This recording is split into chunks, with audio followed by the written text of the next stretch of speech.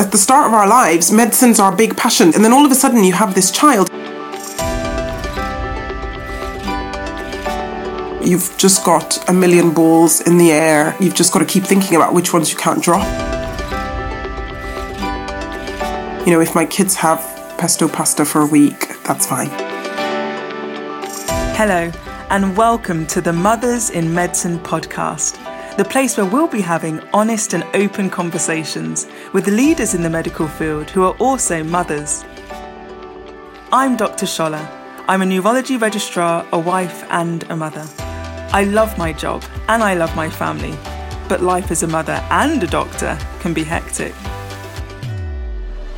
Over the coming weeks, I'll be asking my guests about their real-life experiences, and they'll share their practical tips and advice for managing the juggle. In this episode, we'll be discussing when is the right time to have children in training. According to UCAS, 64% of people accepted onto a medical degree are women, and in 2020, out of the 300,000 registered doctors in the United Kingdom, 140.5 thousand were women. But the demands of medical training are no secret. So with exams, research, perilous rotas and night shifts to contend with, is there a good time to start a family? Joining me today to discuss this is Dr. Katerina Bambang. She's a consultant in gynecology and a subspecialist in reproductive medicine and fertility preservation services. But she's also a good friend and neighbour. We've known each other for about 5 years, and often during the morning rush we lock eyes with that knowing look. Hello, Katerina. Thanks, Charlotte. That does bring happy memories. The knowing look over the car, heading out into another day, yet another day of juggling. But yes, so I'm a consultant gynecologist at the Women's Hospital, and that's my day job. I have 3 beautiful children who keep me very busy. So they're all under 6, and a very busy husband, which also comes into the mix. So so thank you for the invitation to be here. So today we're talking about when is the right time to have children as a doctor in training. What are your thoughts? That's a good question. I don't think there's a right time as such. I think there's the right circumstances for each individual. And I think every person has to kind of look at their lives and make an honest assessment of their life at that time and then say to themselves, well, where do I see my life in 5 years or in 10 years? And I suppose within that to assess, well, what will it look like for me if I don't have children in 10 years' time? What will my life look like? And if that's a devastating thought, then it's worth coming back to where you're up to now and making plans or start to prioritize it. And it's tricky because there are aspects of it that are out of your control, aren't they? You know, there's bits that, you know, if you haven't got a partner or if you're planning on having children on your own, there's things that you need to put in place. You need to consider your finances. You need to consider things like childcare. What would you do for all of that? So I think there's a lot of things to think about. And then timing is really important because we don't really, I mean, nobody likes to say, oh, you know, the clock is ticking. And I hate that phrase. But actually, it is there, and our biological clock in terms of fertility does change as we get older. And so I meet so many career women who sort of come to my clinic in their late 30s and will say, nobody ever told me, or this was just never a thing that was discussed, that, you know, this is going to be a problem later on. And, you know, now we've been trying to conceive for 3 years and it's not happening. And that's not, you know, it's not to sort of scaremonger, but it's just to say, well, if you're 30 and you're thinking, this is really important to me, I really want to have children, then it's definitely something to plan out for the next sort of 3-4 years rather than put on the back burner, because it's almost the easy thing to do, isn't it? You know, put it on the back burner and say, well, I don't know how to make that happen right now, so I'm just going to think about it later. Yeah, I think particularly when you're so used to just focusing on work and just being work, and there's the next thing that you need to milestone, do, the next exam, the next qualification that I need to get, the next role. And when you're so focused, it's important to think of the other areas of your life, and but then, and also recognizing that you've got to be flexible, haven't you? Because you can plan everything and make assessments for what you want to see in the next 5 years, but if the conditions aren't there, and if you're not in a position to, say, financially or in a relationship or, any of those other things that need to happen, it just may not be possible. And I think also being prepared to readjust your kind of expectations of your life, because there's all these time scales. I need to have done my core medical training by the time I'm 25, and I need to be in registrar training by the time I'm 30, and I need to be a consultant by this age, and so you struggle to kind of put the two together. Oh, absolutely. But accepting, but no, if children are a priority for me, then maybe training will take a bit longer, and maybe I'll be a consultant when I'm 40, and that's okay. There's fine. Nothing wrong with that. Absolutely. A lot of these timescales and things, they're really, I think, quite make-believe. Yeah, and they're quite arbitrary, aren't they? I mean, I'm poster girl for that, because I finished my training really, 5 years later than I was meant to. And then you were meant to. Then I was meant to. Exactly. Exactly. Just... I wasn't meant to. Exactly. So, and I think that's it, isn't it? You've hit the nail on the head there, because at the start of your training, there's I think it's the Form R that we fill out for the GMC, and it says expected date of CCT. So you sort of think, oh, right, so that's the expected date of when I'm going to finish. So that you use that as your target around which you place everything. So yes, that was the original date, and I finished 5 years after that. And, and I had to look at, there were SHOs that I worked with who were now consultants, and I was working for them as a registrar. And so, but I think you just have to be quite sage about it and not take it too seriously. I mean, I had friends ask me, does that not feel really awkward taking advice from people that you were senior to in the past? And I sort of think, no, it's that's more of an ego involved thing rather than a reality. Actually, you've just got to accept or respect the role rather than the person. This is the consultant.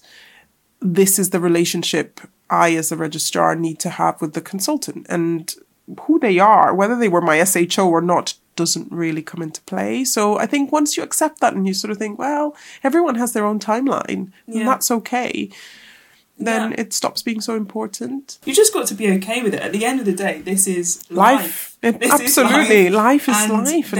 I don't know that there's any right or wrong answers. You have to decide what you want your life to look like, and then readjust things. Because obviously if you're focusing on having children at some point in your life, then work might take a bit longer. It's not a bit longer. It's just that's the way it is for That's you. the timeline that you have. Yes, I think it's a real mindset shift. I feel like even now I can still see we're still struggling with it. In my head. Yeah, absolutely. And it's true, isn't it? It's almost like we look at life in training as preparation for real life. Real life will start when we complete our training. This is all prep, but actually this is the real deal, and you've got to live it in a way that works for you, and not the like you say, these arbitrary timelines that have been set and with nothing related to you in mind. Yeah. I was reading a study, an Egyptian study, that found that 82% of women in medicine had smaller families as they chose to prioritise career. And one woman shared, I planned on having a second child. I never got to it. Biggest regret in my life. And, I was thinking, that's the thing. No one really wants to regret the decisions that they've made, whether it's about career, or about family. And, what advice would you give to women who are wanting to have a family and trying to make these kind of decisions and torn between the two? Yeah, I think it's important to identify your priorities. And we've talked about this before.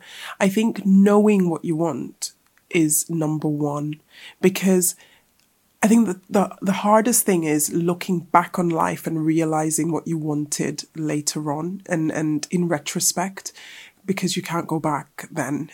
Being 45 and realizing I really wanted a family is a tough thing, because, you know, your options are limited.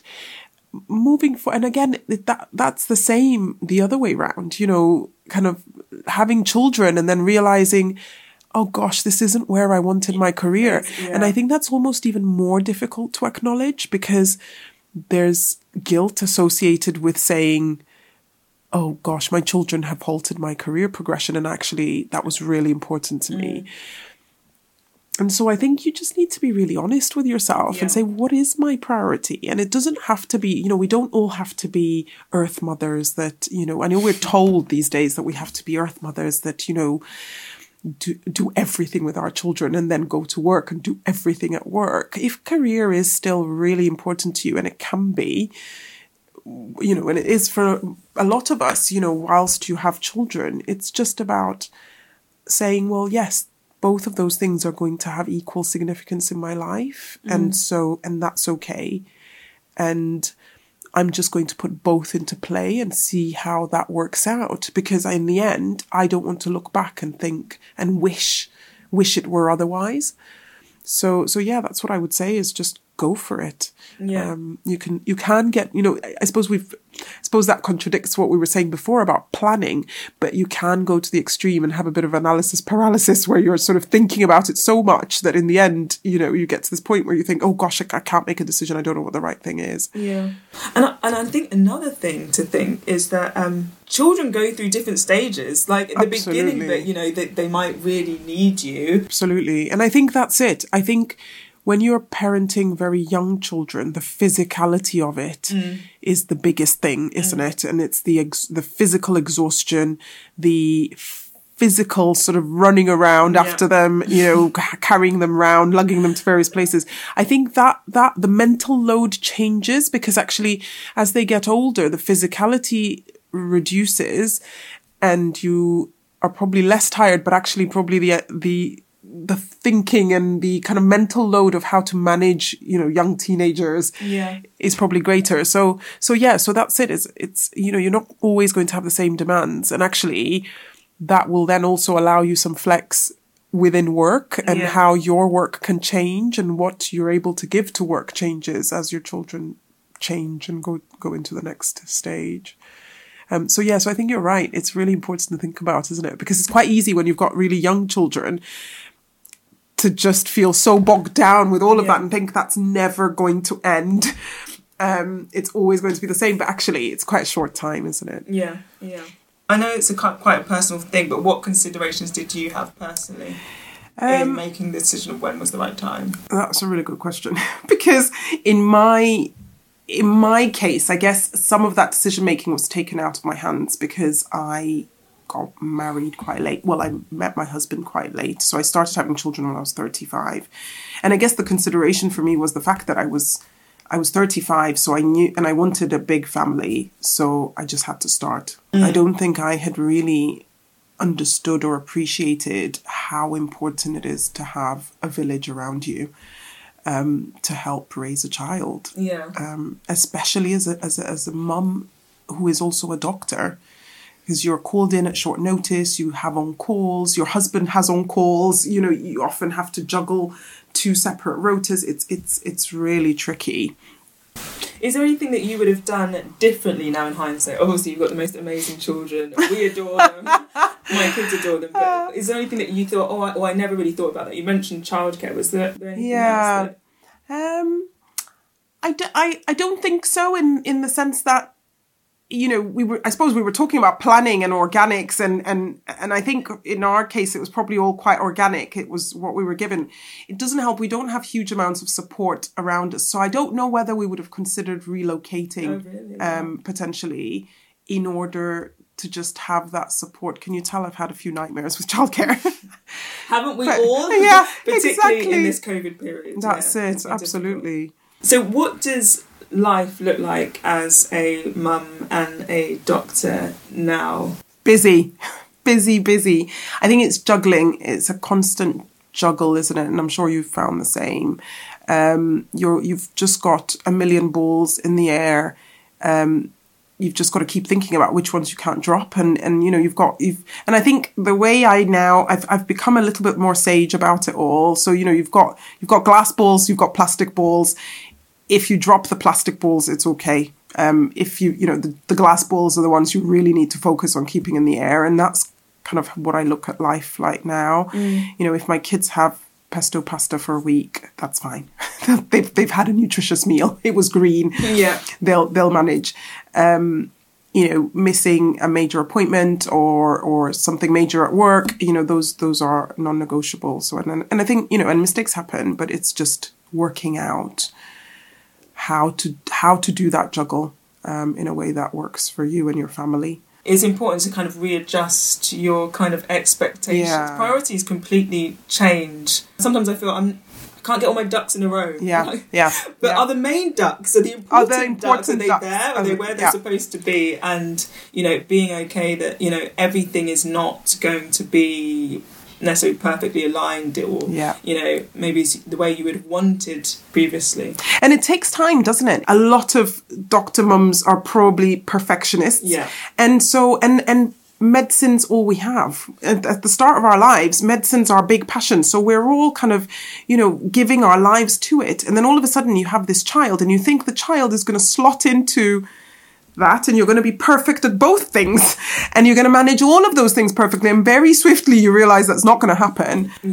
So there's the practical bits and then there's the mental adjustment that you need to make. I think it is definitely a mental adjustment because, you know, it came to the point when I had kids and I went through a period of just being overloaded and then thinking, no, I'm going to have to start to say no, and I'm just going to have to start to sort of like reassess. And I think prioritising is a really important part of that.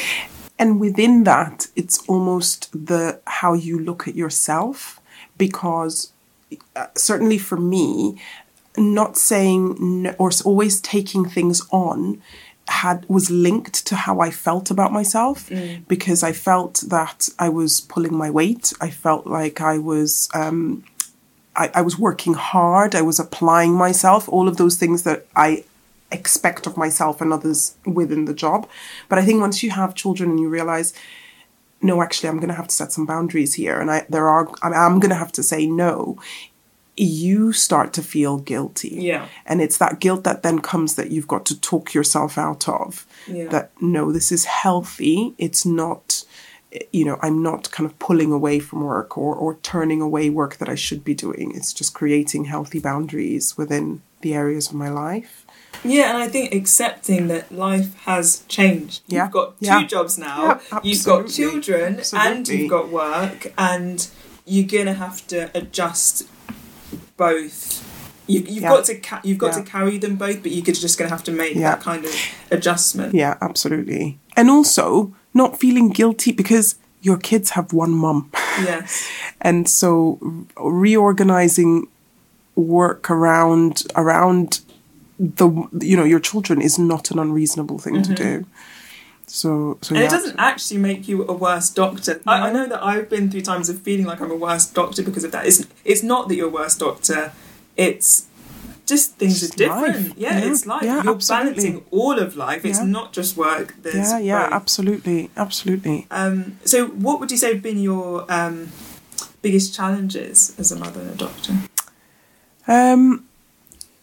My biggest challenge, I think, would be actually what we've discussed, making that realignment to my life, because for a long time I tried to do both with the same and maintain the same standard, and actually that somehow precariously worked, but I had no life of my own. There was zero self-care, and then my second child came into the mix and it was unsustainable. So I nearly had a breakdown and realized that something has to change. And I think that was the biggest challenge is just accepting that I can't deliver on the same level that I used to. And I was going to have to change my working patterns, sort of in terms of practically day to day, the times that I go into work, the time that I finish.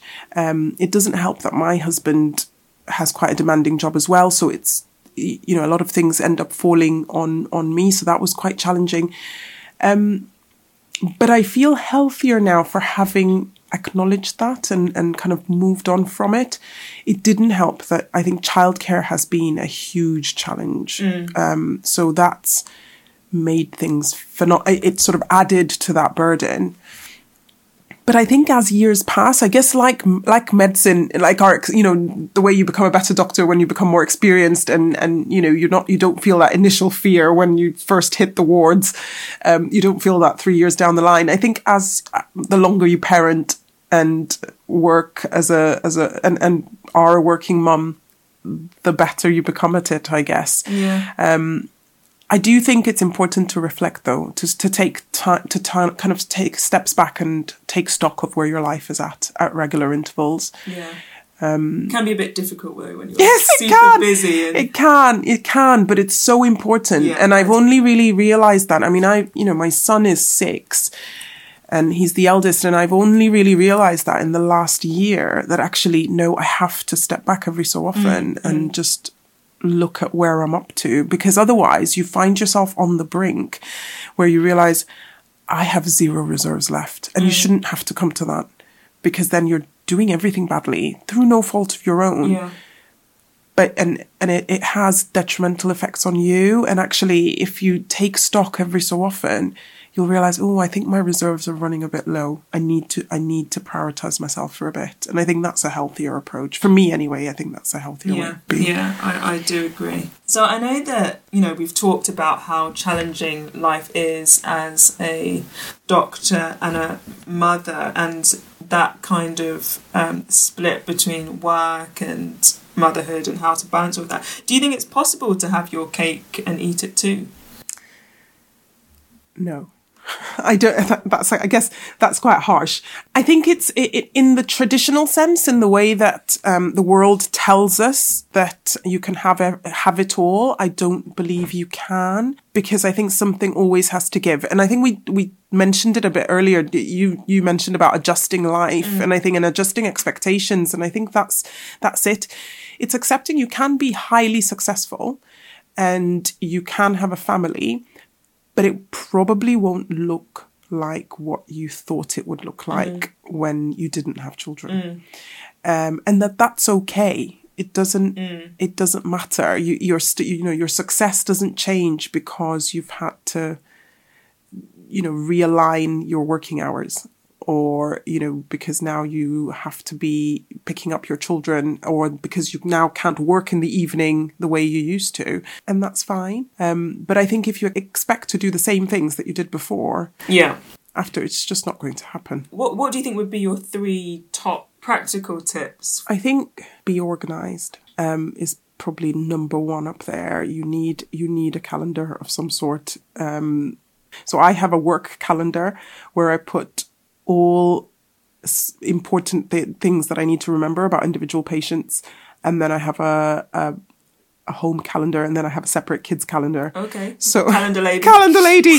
And honestly, it's the only way I can remember anything, because otherwise I just forget. So so I've got everything in there.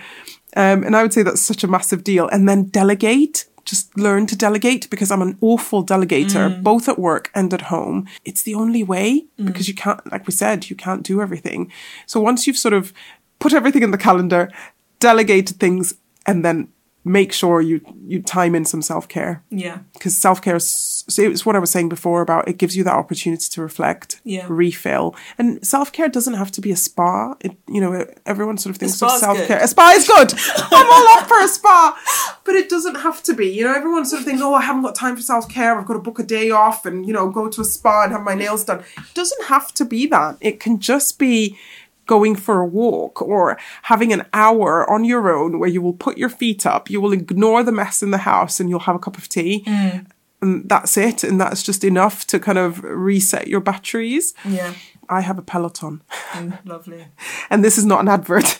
But it genuinely has made such a huge difference to me. And I guess exercise of any form is just so important. And I just started to really prioritize it. And I think the more, in the beginning, it was kind of, I would squeeze it in whenever I could. But then the more I did it, the more it made me feel great. So then I started to prioritize it and say, no, it's not if I have time, I'll squeeze it in. This is the window when I'm on my bike. So when do you do that? At 5 a.m. Oh, wow. Although I say that's not happening at the moment since we moved house. So, but yes, it's the sort of me time between 5 and 5:30. I've started waking up really early as well recently, and just to have that time by yourself. To just get in the zone for the day. It's almost just in silence. Yeah. You have a bit of time to just prepare yourself for what's to come, and then the first person wakes up. Yeah. And it's go. So that's all for today. Thanks for listening. Join us again for the next episode of the Mothers in Medicine podcast. And remember to follow or subscribe. And if there's anything you would like to hear discussed on a future episode, you can contact me at themimpodcast@gmail.com.